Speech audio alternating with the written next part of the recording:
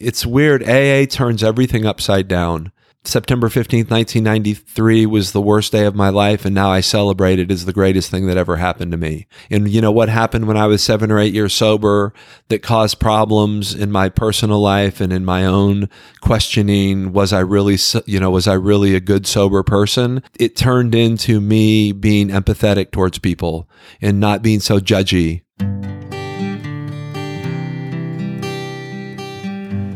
Well, hello, friends of Bill W. and other friends. You have landed on Sober Speak. My name is John M. I am an alcoholic, and we are glad you are all here, especially newcomers. Newcomers, that is, both to recovery as a whole and newcomers to this podcast. Sober Speak is a podcast about recovery centered around the 12 steps of Alcoholics Anonymous. My job here on Sober Speak is simple. My job is to provide a platform to the amazing stories of recovery all around us. Consider Sober Speak, if you will, your meeting between meetings. Please remember, we do not speak for AA or any 12-step community. We represent only ourselves. We are here to share our experience, strength, and hope with those who wish to come along for the ride. Take what you want and leave the rest at the curb for the trash man to pick up. Yowza, yowza. That was the voice of my friend, Mr. David G., that you heard at the beginning of this episode. And you, ladies and gents, will be hearing so much more from him in just a moment. But first things first, on this here episode, I believe we're on, let me go look real quick. I think we are on 198, if I'm not mistaken. Now, a professional podcaster would have this stuff actually figured out before they started recording. But I'm so sorry, you are stuck with me. And yes, it is number 198. I have confirmed that to be the case.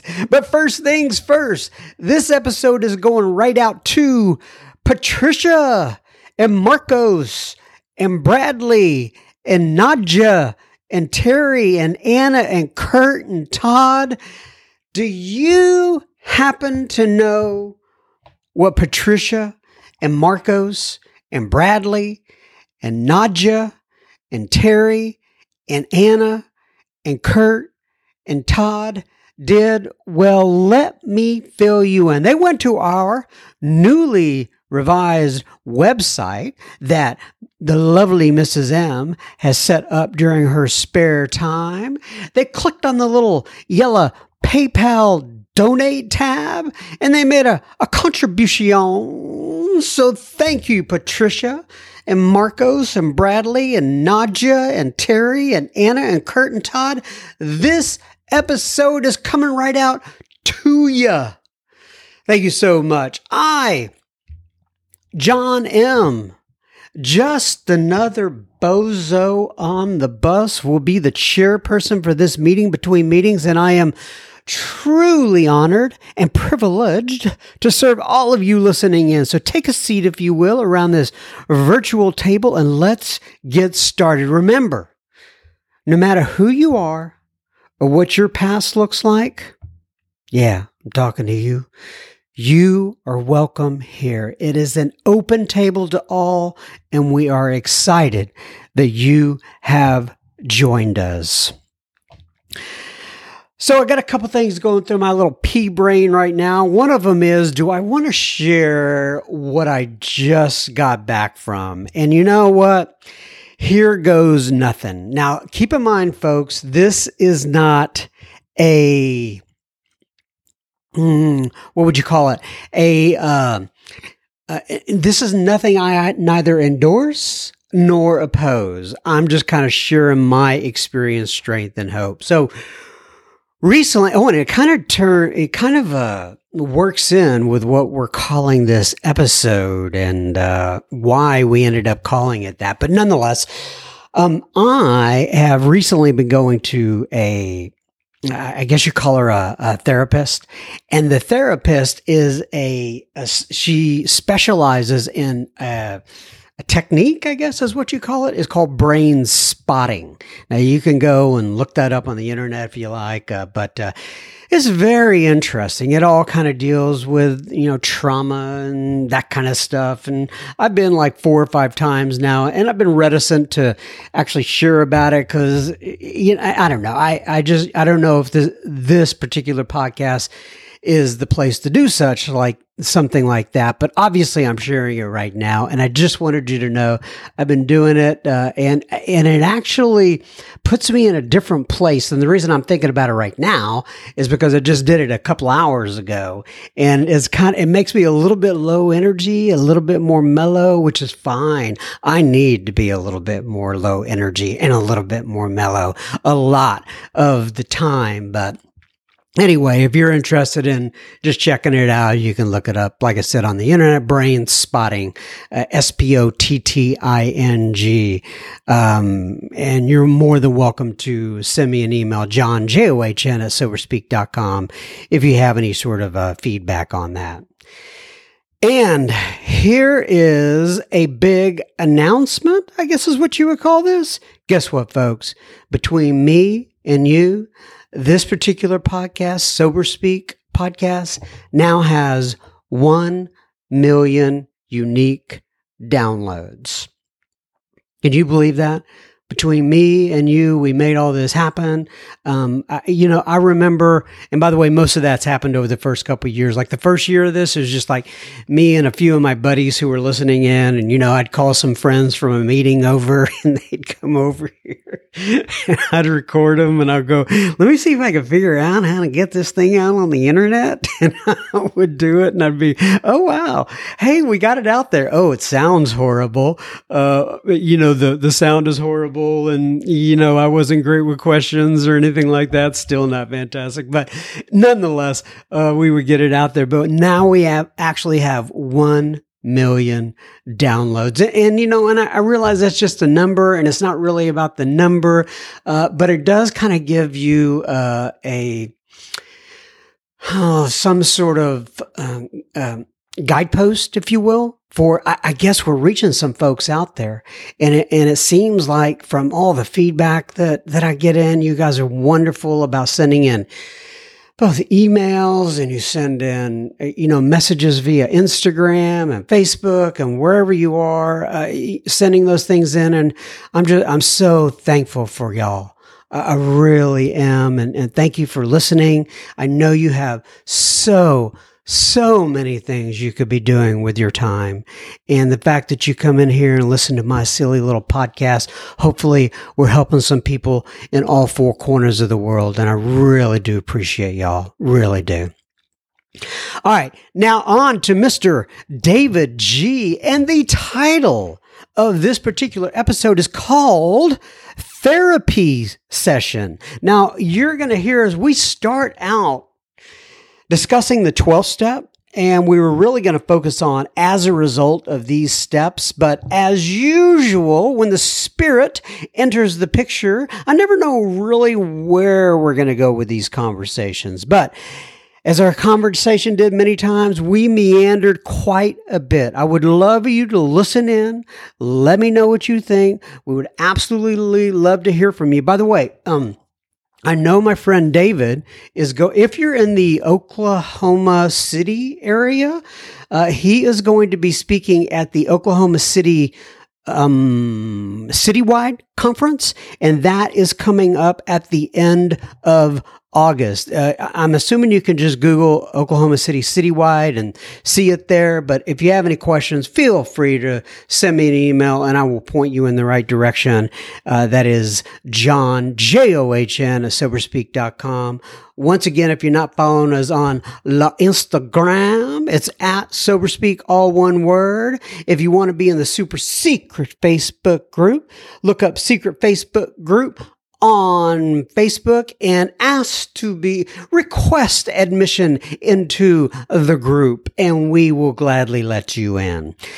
Now, on to Mr. David G, and we will have plenty listener feedback at the end of this episode. Enjoy, David.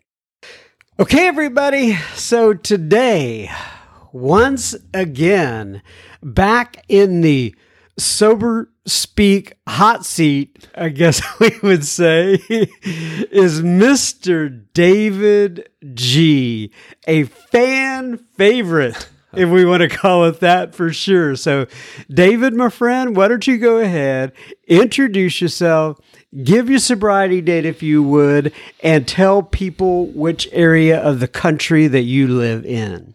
Hey, everybody. I'm David. I'm an alcoholic, sober since September 15th of 1993. So I'm Texas born and raised and live in the Frisco area about a half mile from John.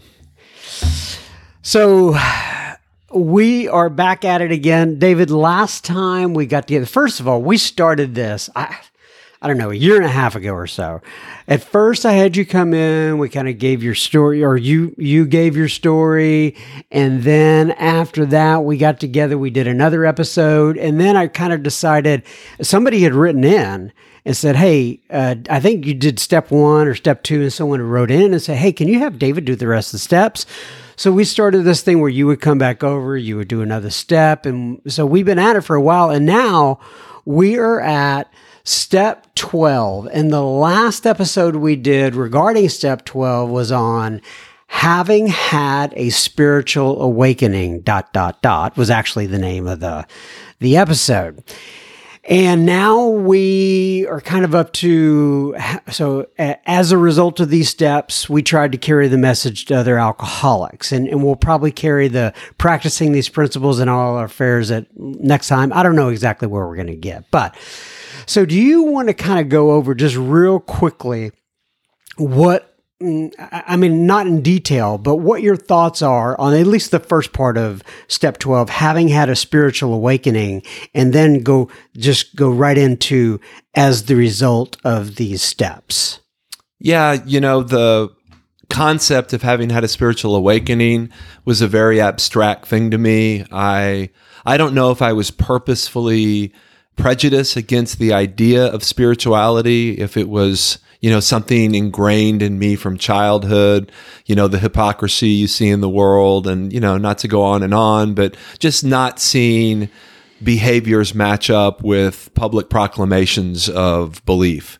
And I think that I came in here jaded, just like chapter 4 in the big book is all about we agnostics, and it's about prejudice, and it's about what we come in here with, and my inability to put my mind around something. And, the big book tells us we can put our mind around Lunar's travel, and no doubt we'll do it, but yet we shudder or recoil from this idea that there is some higher power that could possibly help us in any way. And I definitely struggled with that, and I didn't have some long conversation with a spiritual person and figure that out.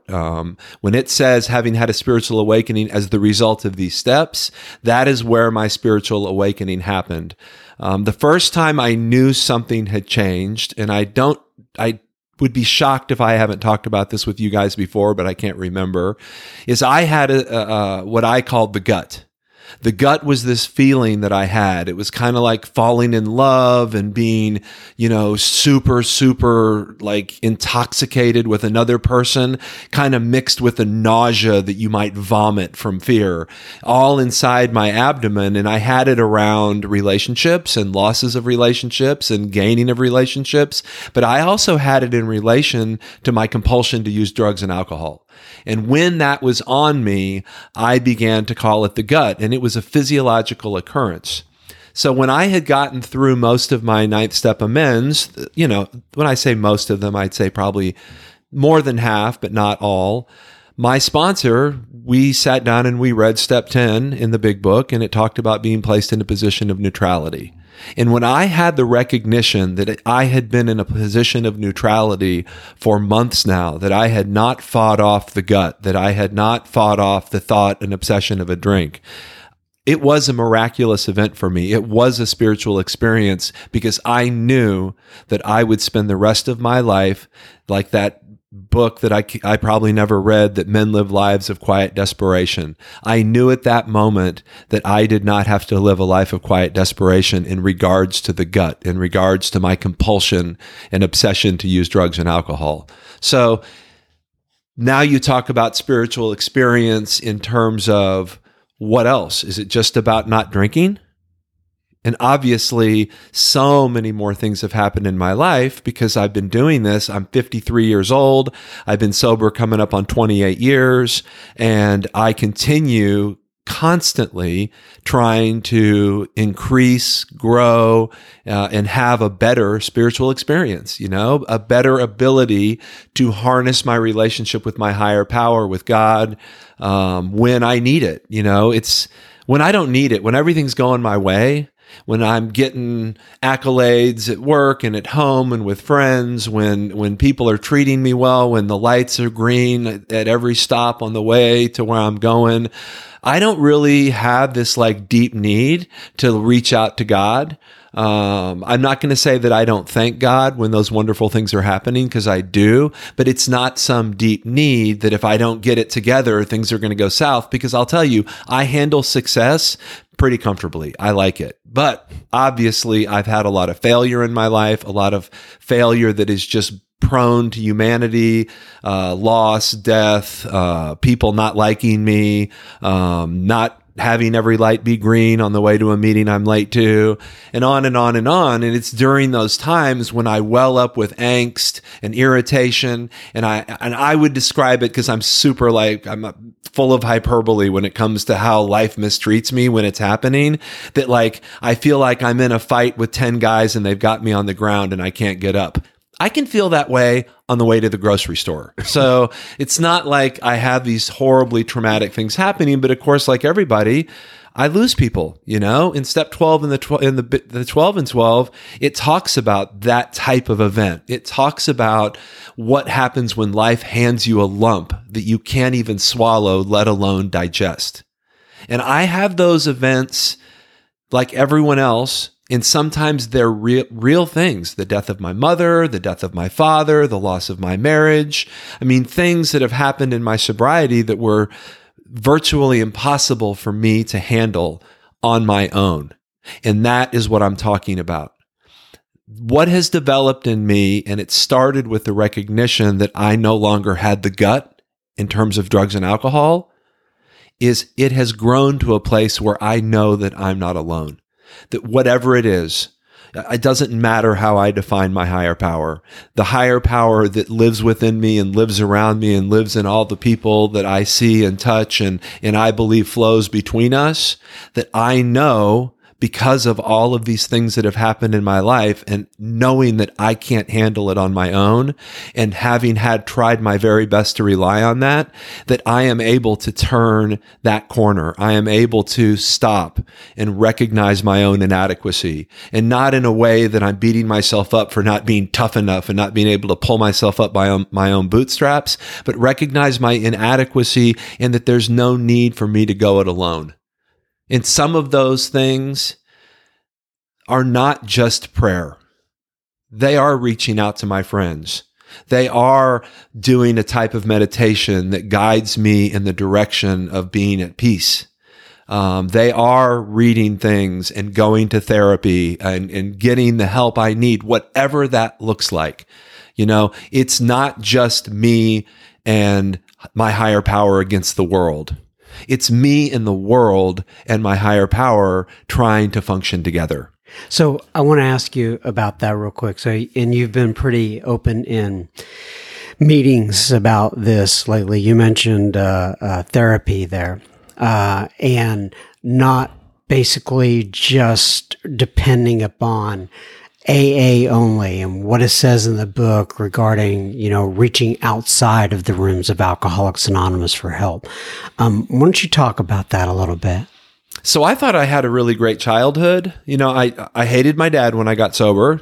My dad is deceased now, and in case he's listening, he knows that we ended the last years of his life as very great friends. But we had a lot of difficulty in early sobriety.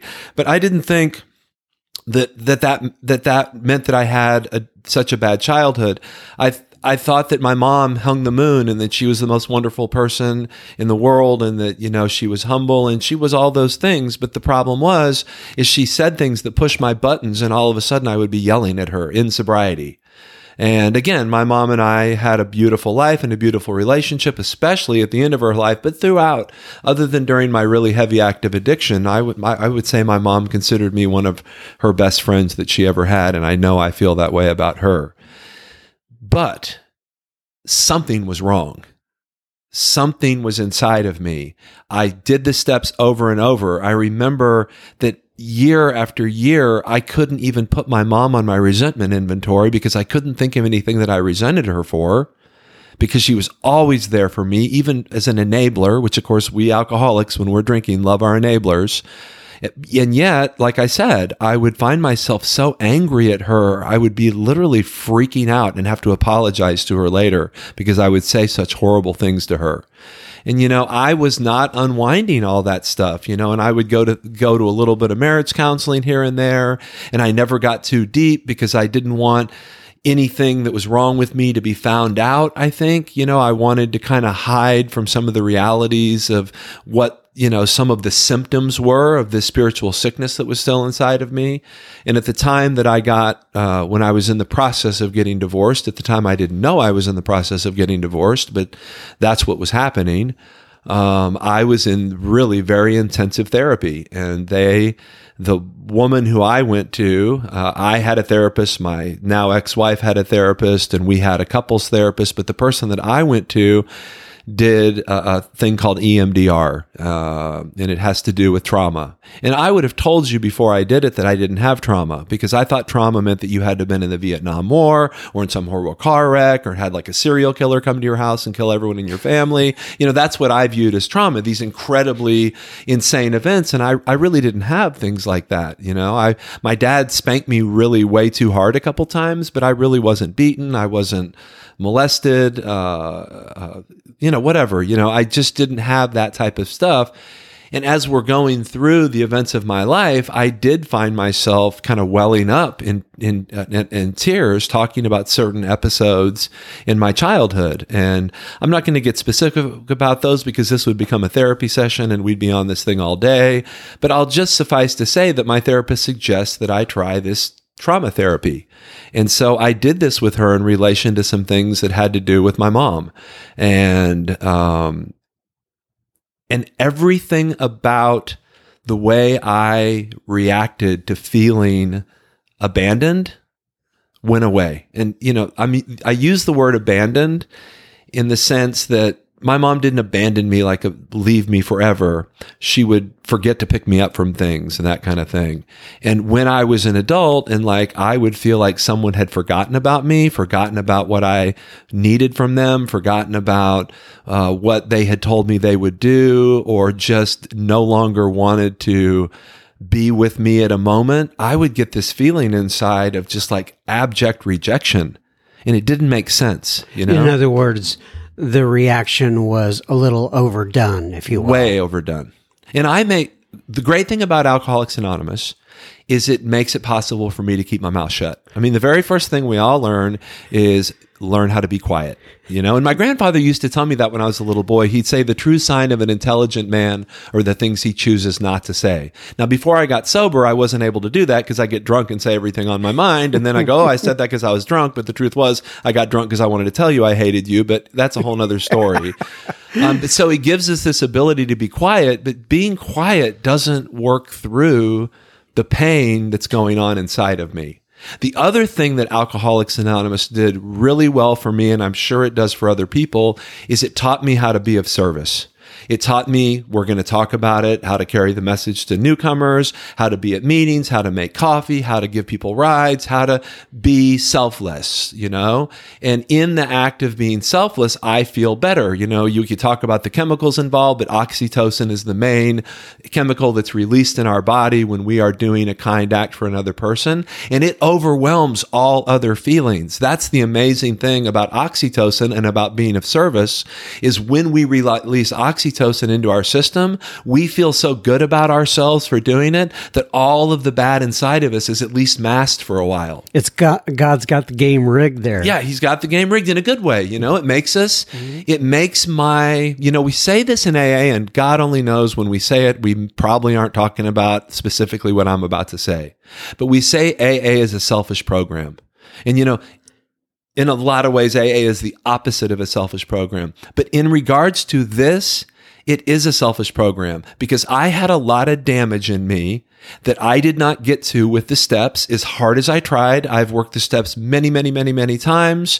And maybe someone who's listening may say, well, if you would have done it the way I did it, you would have gotten to it. And I get that because I would have said that to you when I was a few years sober, but I tried to get to it with the steps and I didn't. And yet, by doing these things for other people and sponsoring all these people and being on the steering committee and doing all these things, I was masking and covering up a lot of the stuff that I didn't know how to get to. And I went to therapy pretty hardcore starting when I was about 19 years sober. And I went pretty steadily for a few years, and then I took a break, and now I've started up again. And what I got to with that professional therapist has been life-changing for me. Okay, so let me do a little break and we're going to get to that, okay? We will be continuing our conversation with David G. in just a moment. Excuse me. Just a reminder, you are listening to Sober Speak. You can find us on the World Wide Web at www.soberspeak.com. You can also find the donate button on our website, which you can use if and only if the Spirit moves you to do such. Please keep in mind this is a podcast funded by you, the listener. Sober Speak is a self-supporting organization through our own contributions. We are not allied with any sect, denomination, politics, organization, or institution. We do not wish to engage in any controversy, neither endorse nor oppose any causes. All right, now back to Mr. David G. So you said that it was life-changing. So talk about that. Well, it changed the way I reacted to a lot of things is the first thing I started to notice. Even I had a pretty strenuous therapy session this past week. And when I left that therapy session, I felt exhausted. I felt like I had just run a 5K or something. And then as the days have passed, it's just been about 2 days. I started to recognize a little bit more peace about me. I've got a lot going on in my life. It's very hectic. I run multiple businesses. I've got small children in my house. I've got all kinds of things going on. And sometimes I feel overwhelmed. And what I've been doing with my therapist is trying to clear out some of the stuff that's going on inside of me that shouldn't be, so that I can just deal with the things in my life that are actually happening. She said it's like when you let stuff pile up on you, it's like it's building up and up and up until you're almost drowning in it, and then one little more thing is too much for you to take. And it seems like you're getting a little too crazy about the kids throwing Jell-O all over the back porch. But today, when they threw Jell-O all over the back porch, I just went and got the hose out and hosed it off. I didn't yell and scream at anyone, and that's a change.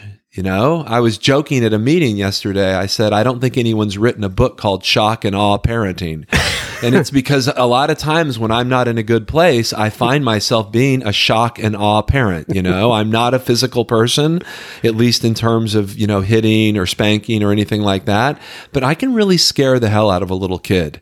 And I feel guilty about it after I do it. And so some of this is now that I'm parenting stepchildren, is that I try to be the best stepdad I can be to those stepchildren. And I know that if I'm walking around with tons of baggage, that I now know that I've walked around with it. Once you know something, you're not going to not know it.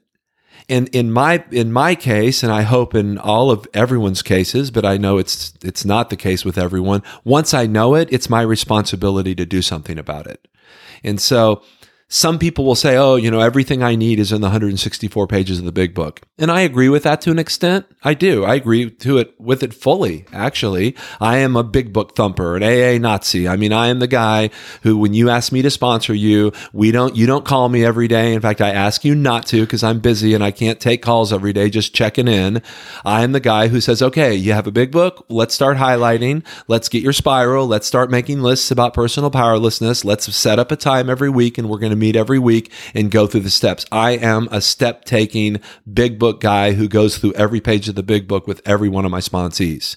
That being said, there are things that the big book tells me I need to do. When it's talking about prayer and meditation, it tells you, look at spiritual teachers from all these different religions. They've been doing meditation for years, millennia. The idea that we can't learn from the Christians or the Jews or the Muslims or the Wiccans or the Hare Krishnas or whoever we want to learn from, certainly the Buddhists. We are told in the big book to look to those things outside of AA. And we are also told to take advantage of professionals, of doctors, of psychiatrists, of whoever we need. The big book does not ever say, never read anything else but the big book. In fact, it says things like, we know but a little. More will be revealed. I mean, the 12 and 12. I hear people that refuse their I don't know if it's their sponsors or what. They refuse to own the 12 and 12, a book written by the same people who wrote the big book. It's amazing to me that there would be this kind of, obsession with the 164 pages when the 164 pages themselves tell us to look outside of them. Yeah. Okay. So I want to go ahead and next, I want you to tell a little bit about what I heard you saying about Bill Wilson the other day when you were actually in a meeting, and when you said when he experimented with psychedelics and stuff like that. So, right. Well, hold on just a sec. But before we go on with that, I know this is one of those episodes which as we're recording it, I know we're going to hit hot buttons out there, right? Oh, yeah. And I don't mind doing that as long as we do it within the confines of, healthy discussion, which is what I believe we're doing right here. I know not everyone's going to agree with what you're saying, and there will be a lot of people that do agree with what you're saying. But I do want to say, I try to go by the tradition as best I can. This podcast itself is not either endorsing nor opposing outside treatment. And I don't think that's what you're saying either. No, right? Not at all. You're sharing your experience, right? Mm-hmm. And if somebody were to come up to you and ask you what your experience is with outside help, this is the experience you would give them. And I think that that's a healthy thing. Mm-hmm. Now, what I have found that for myself, when I'm in a meeting and somebody possibly says something that I don't agree with, or I'm having troubles with it. Well, for me, that helps me to actually clarify in my own self, crystallize within my own self what my position is. And I hope that people can do that by listening to this. All right. So now I just want everybody to know, you could take right. There has to be a disclaimer to anything. I mean, I hate to say, but I know it because I'm not an idiot, that these are things that can easily be viewed as controversial. I don't believe that they're controversial, because if I know people who are my close friends, who I love and I respect their sobriety, who absolutely don't feel like they need therapy or doctors or and that's totally fine. The great thing about AA is it allows us to find our place on the path that works best for us. That's right. And we're always on the path. There is really no crystallization. There is a clarification that may happen at any time, but those clarifications change as we grow. Wisdom comes by not dying and paying attention. Just like sobriety happens by not dying and not drinking. And so what I am talking about has been my take. So when I was about 2 or 3 years sober, and I was lit up with my spiritual experience. I mean, the idea that it had now been 2 or 3 years since I had any interest whatsoever in using drugs and alcohol was like an unparalleled miracle in my life. When people would come in and be picking up desire chip after desire chip, I had been that guy. I was the guy from 1991 till the end of 93 when I got sober who picked up desire chips every month, 2 months, 3 months. I just could not keep a crack pipe and a beer bottle out of my mouth. And so when I would see this, people picking up over and over, I was so lit up with what had happened to me. So, I mean, I was almost like a preacher, just extolling the greatness of our God that's manifested through the big book. And all of that is still true. I still believe that. I do believe that our higher power has manifested through the power of the steps in the big book, right? What has changed in me is this idea that we're the only ones who figured it out. Right. That is where I got off for a while. I got off on this idea that because I had found a solution that really worked for me, that it was the only solution. I had the exact same experience. And I think everyone has to have that in long-term sobriety. If you don't have that experience, you may not have long-term sobriety because you may not have had the overwhelming change inside that it takes. A psychic change sufficient for recovery when you're a dope fiend, alcoholic, drunk, crazy ass like I was, it's going to take a pretty significant psychic change to be possible for me to be in the position I'm in today, which is it's no big deal that I haven't drank since 1993. And the reason it's no big deal, because I haven't had the compulsion or the obsession. So back to this 2 to 3 years sober, I would hear people, old timers in the program, like I got divorced when I was, I think, 21 years sober, 22 years sober. And I would hear that. And I get a little bit of the rumors about what happened, I think he, snuck out on his old lady or he caught her, blah, blah, blah. And I would think in my head, if you work the steps the way I do, you wouldn't have these problems. Mm-hmm. I mean, what a unbelievably arrogant way to think. And there is one thing I've grown certain of in these years of sobriety. That is, I need to not be so certain of myself, that I need not to make my thinking my higher power, that I need to not think that my opinions have to apply to everyone or else they're not doing things the right way. And that seems like really like Mr. Obvious, but it's really not. It is a major problem in the world about us that we cannot allow other people to feel and believe differently than we feel and believe. It's like worshiping my own thought life. Mm. And it's not healthy. No, it's not. And that's why I think we talk so much about getting out of ourselves. I had the first real kind of moral downfall experience where I made really bad decisions and caused harm when I was about 8 or 9 years sober. Up until that point, I was a sunbeam for AA. Right. I just absolutely didn't ever really feel like doing anything wrong, was just making more money and being a better dad and being a better husband and letting people in front of me in traffic and paying for the Tide box that I accidentally walked out of the grocery store with. And I just felt like doing it. It felt good. I remember we had the head gasket blow on our car, and I had just gotten my first bonus at about 2 years. I've probably told this story before, but it's really funny because the way my wife reacted, I got a $2,000 Christmas bonus, and we were all excited about Christmas. And we pull up to the bank to deposit the check, and steam started coming out of our car. Oh, no. And we take it to the AA mechanic, Joe, and he calls me, goes, "Man, you're not going to like this, but it's your head gasket." And I'm like, "Oh no." And I said, "How much?" He goes, "It's going to be about $1,950. Oh no. And I remember thinking at that moment, oh my God, I just got a check for $2,000. What would we have done? Mm-hmm. And my wife heard what it was, collapsed on the floor in grief, and then screamed at me, "You and your bleeping AA." Mm-hmm. Because, I was lifted up at that moment by what seemed like a miracle to me, even in the midst of a horrible occurrence.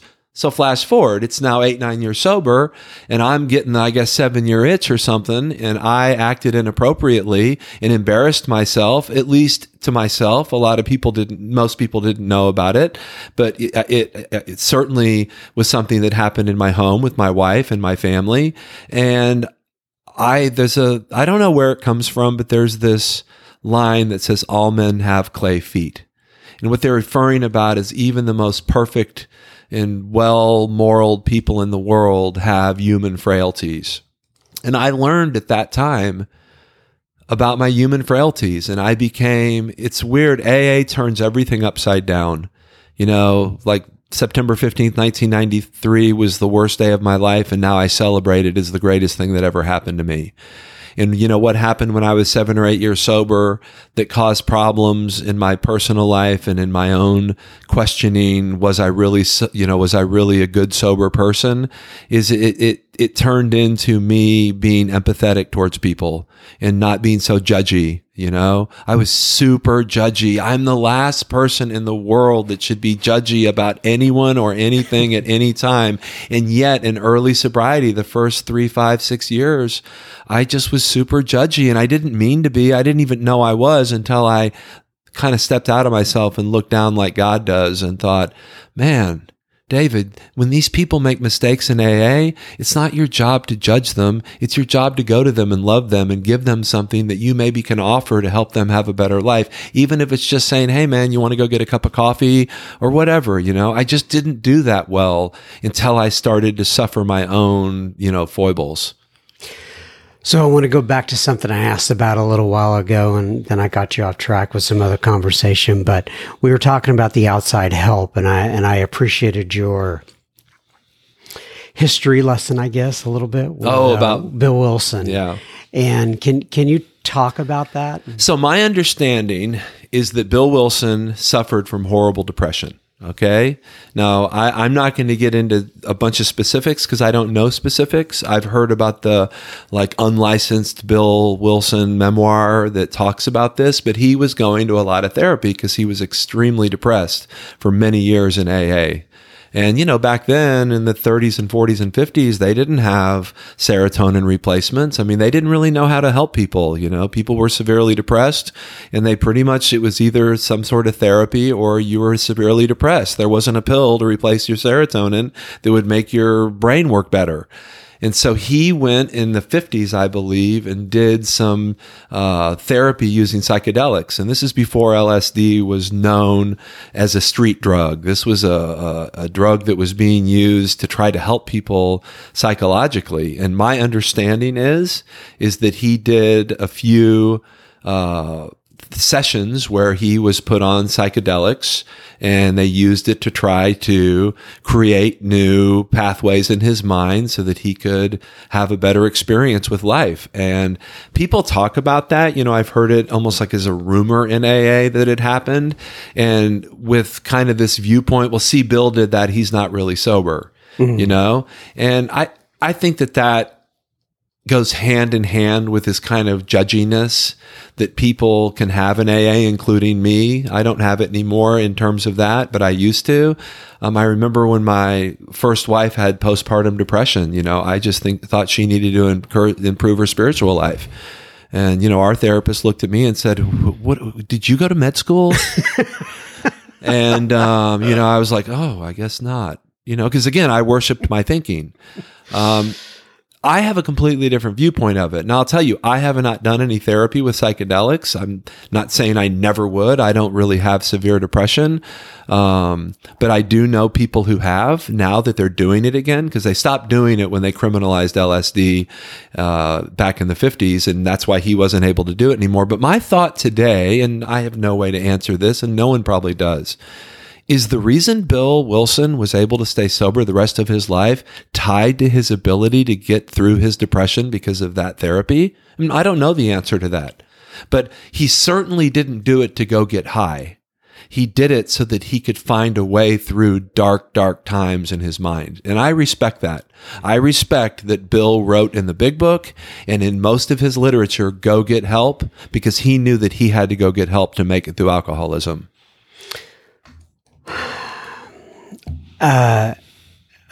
Yeah, that is, I love that thought, and I like thinking about it. And I don't know if it helped him or not. Like you said, who knows? but I am glad that isn't that basically what they do nowadays, though, with people in terms of doing therapy? There's a lot of it. There's a lot of controlled. With MDMA, which is ecstasy. They do it with psilocybin, which is mushrooms. They do it with LSD. And they do it with ketamine. And these treatments are psychedelic treatments that are very controlled environment, and they walk people through trauma, and the people's trauma gets better. And once again, I want to point out we don't endorse or oppose I've never done any of those right, things. And neither have I. I would tell you about it if I did. I'm an open book. You know? Yeah. But I think it's very interesting. I do. I think it's interesting, and I think that AA welcomes us investigating that. You know, I have gotten a tremendous amount of help, you know, since we're talking about it. And I said I would tell you, I've done EMDR multiple times with the same therapist a few years ago. And so explain to people. It's eye movement I can't think of what the D stands for. That's all right, but it's an EMDR, acronym, right? EMDR, and it's a thing with your eyes moving back and forth, or they use paddles that send signals to your hands just to make your brain go left and right. And it allows your brain to begin to build pathways between your limbic system and your cerebral cortex. And it stops these things that are controlling you underneath your subconscious. They make them part of your conscious, and you're able to just live with them and not have them control you in negative ways.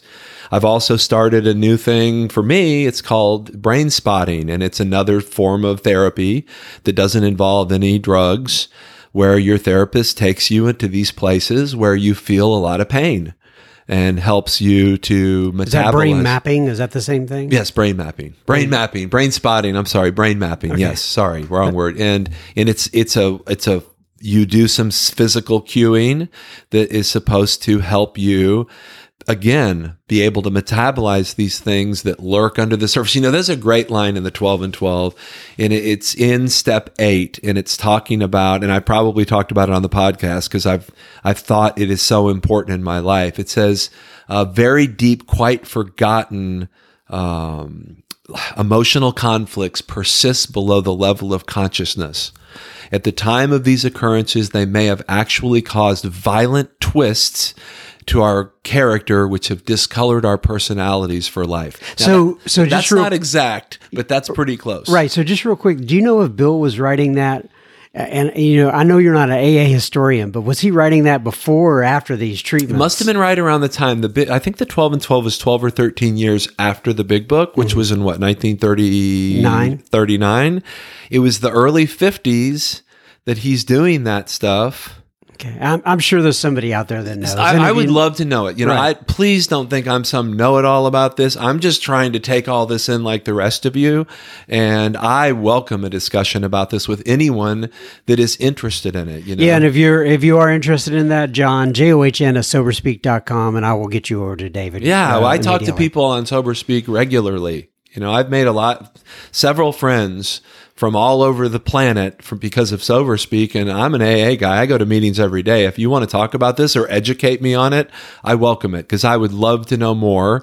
And I tell you, I would love to know more because it has made it possible. You know, we were talking about sponsorship, you know.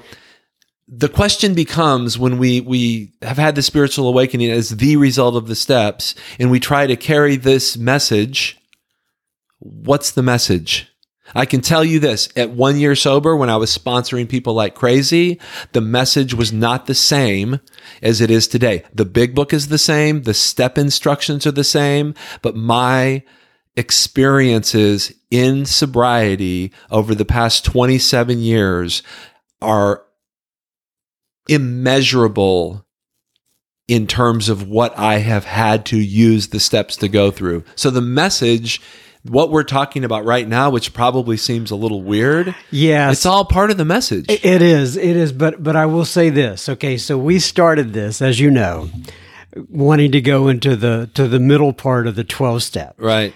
Because I'm curious about the things you have been talking about lately, got you way off track. I think it is on track, though, John. I really do think it's on track. You know, I really believe that we draw this box around things, that we compartmentalize things. And I don't think that this conversation should be compartmentalized. I think that all 12 steps, that the only thing that makes the steps separate is that we've numbered them. I don't believe that there is any less connection to 1 and 12 as there is to 3 and 4 or 4 and 5. They are all intertwined.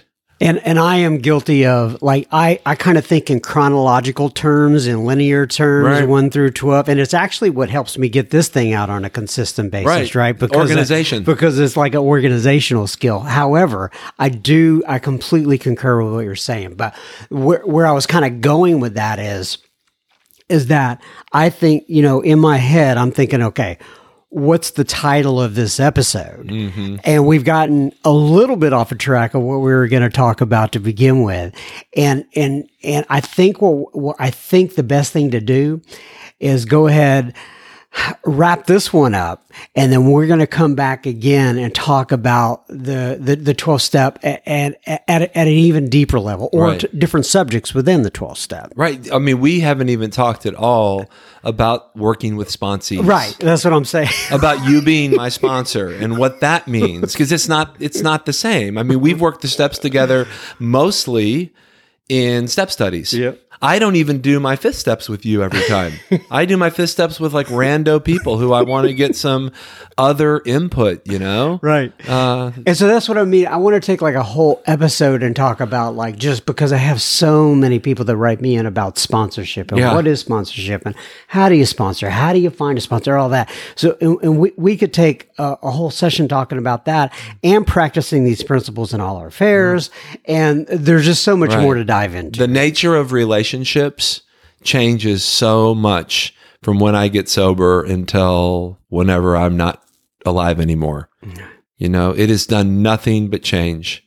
And it's a good thing, the only thing that's constant in my life is Alcoholics Anonymous in the big book, but everything that the tendrils of AA, which permeates every level of my existence, all of those things have changed. And we're going to get together and talk about that again. I'm excited. Yeah. So, you live, as you just referenced earlier, we live very near each other. And it's just a matter of both of us fitting it into our fairly hectic schedules, which is a good thing. We both have, lives and families and the whole 9 yards. And so that's good. So, all right, I'm going to read, as I always do, from page 164 of the big book. By the way, I don't usually start here, but just because of what you have been talking about, I'm going to start a little bit, I'm going to start the paragraph before. It says, our book is meant to be suggestive only. We realize we know only a little. God will constantly disclose more to you and to us. Ask Him in your morning meditations what you can do each day for the man who is still sick. The answers will come if your own house is in order. But obviously, you cannot transmit something you haven't got. See to it that your relationship with Him is right, and great events will come to pass for you and countless others. That is the great fact, in capital letters, for us. Abandon yourself to God as you understand God. Admit your faults to Him and to your fellows. Clear of the way the wreckage of your past. Give freely of what you find and join us. We shall be with you in the fellowship of the Spirit, and you will surely meet some of us as you trudge the road of happy destiny. May God bless you and keep you until then. Once again, Mr. David G., thank you for coming by. Always fun. Good to talk with you. Thank you again, David G. We will be having David G. back on the pod real soon. Like I said at the beginning of this episode, if you're in the Oklahoma area, or if you're not near there and you just want to drive in and see David speak, he will be speaking at the Oklahoma Citywide event, and that is in Oklahoma City, and at the end of August. And I think I'm sorry, I should have looked this up. It's either the last Friday or the last Saturday. I got a feeling it's the last Saturday of the month in OKC. And my friend Randy L. wrote in to request his presence, and I was happy to hook those two up. And I know David, I've seen him speak many times. You'll absolutely love him. It'll give you a chance to meet him eyeball to eyeball. Irma DMs me on the Instagram, and Irma says, "Hola, John, ! ¿Cómo está mi mejor amigo de Bill?" And by the way, mejor is spelled, for those of you who don't know Spanish, and I'm not sure exactly what this means, it's MEJOR, not MEWHORE. She says, "Hola, John, ¿cómo está mi mejor amigo de Bill?" She's kind of mocking me from some previous episodes where I have struggled with my Espanol. She says, "I just wanted to say hi. I love listening to your intros and all the emails people send. You crack me up." And a big old smiley face from Irma. And then she says, "I know you have mentioned that people skip through your intros. I even heard that nice lady's voice message about it. You are one tough cookie not to let this bother you." Oh, well, thank you very much, Irma. She says, "I guess that's one more thing we learn in the program, not to feel sorry for ourselves and not to take ourselves so serious." That's right, Irma. She says, "I am a couple of weeks away from being 3 years sober, and I am so grateful for how much my life has changed. Big heart." She says, "Anyway, I guess that's it. Amigo, laters, LATERZ, later." like potatoes, eating potatoes, laters. Nonetheless, I digress. Thank you so much, Irma. I appreciate you writing in. Brad writes in, and he says, 135 and never felt so good. And what the 135 is referring to the number of days Brad has been sober. And he says, "John, greetings from this sober guy. Sometime back, he says, let's call it August, September, last year, I reached out thanking you for your service and these invaluable meetings between meetings. Over the past 5 years, I struggled with alcohol. In March of this year, my wheels, quote, blew, unquote, off the wagon. Falling off is an understatement. I did something I've never done before. I didn't just attend a meeting and look at the hardest step I've ever taken. I didn't just attend a meeting and took the hardest step I've ever taken. I truly admitted I was powerless over alcohol. I said it in outpatient treatment and meetings. This time is different. I have a sponsor and a brother, and the lights are on, and Brad is in the house."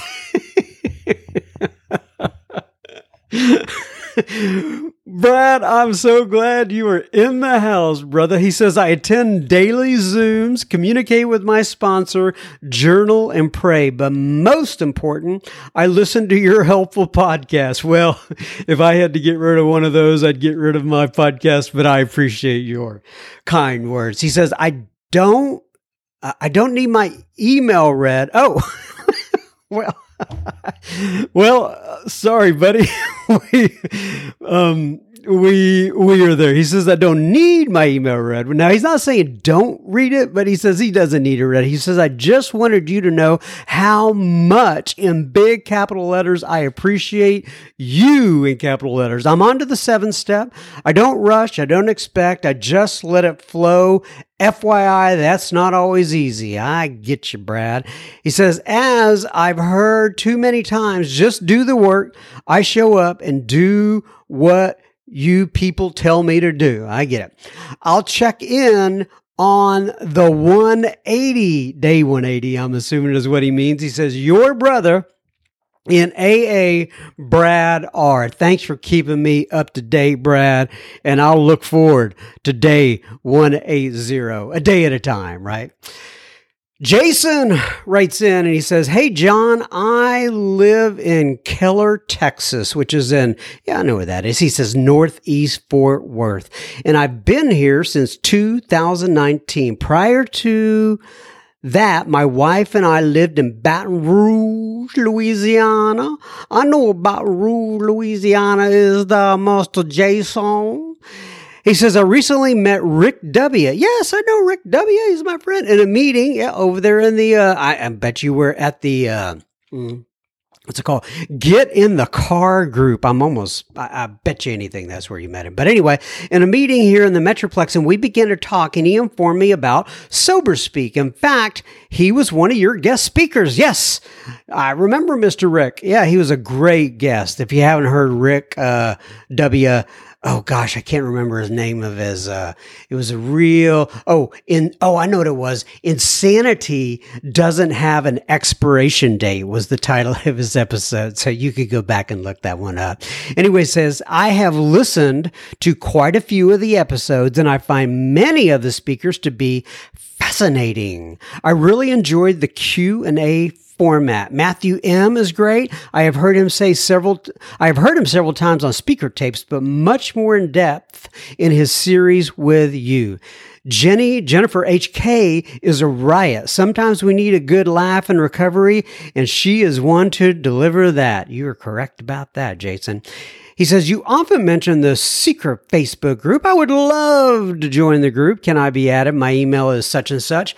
And as you know, Jason, you got in that group. I just emailed you back and said to find secret Facebook group in Facebook, ask to be admitted, and we get you in.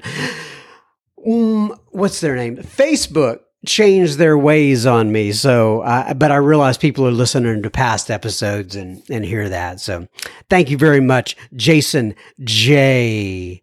Thanks again for such an awesome podcast. I really enjoy it. Well, you are welcome, Jason J.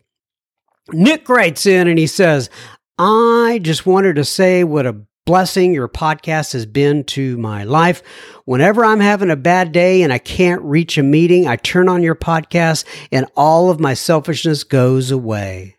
It grounds me and takes my thoughts off of myself. Your podcast has helped me to stay sober more than you'd ever think. I'm truly grateful for the stories you take the time to share. What a wonderful, hope-fulfilling experiences you have on Sober Speak, Nick L." Well, Nick L., thank you so much, my friend, for writing in. I appreciate you listening and all of the kind words. That's it, everybody.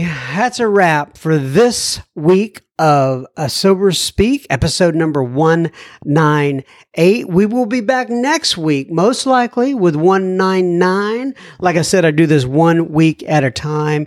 And as I mentioned on the beginning of this episode, thank you all so much for 1 million downloads of this particular silly little podcast. Hopefully we're putting a little bit of good in the world out there. God bless you. Keep coming back. It works if you work it.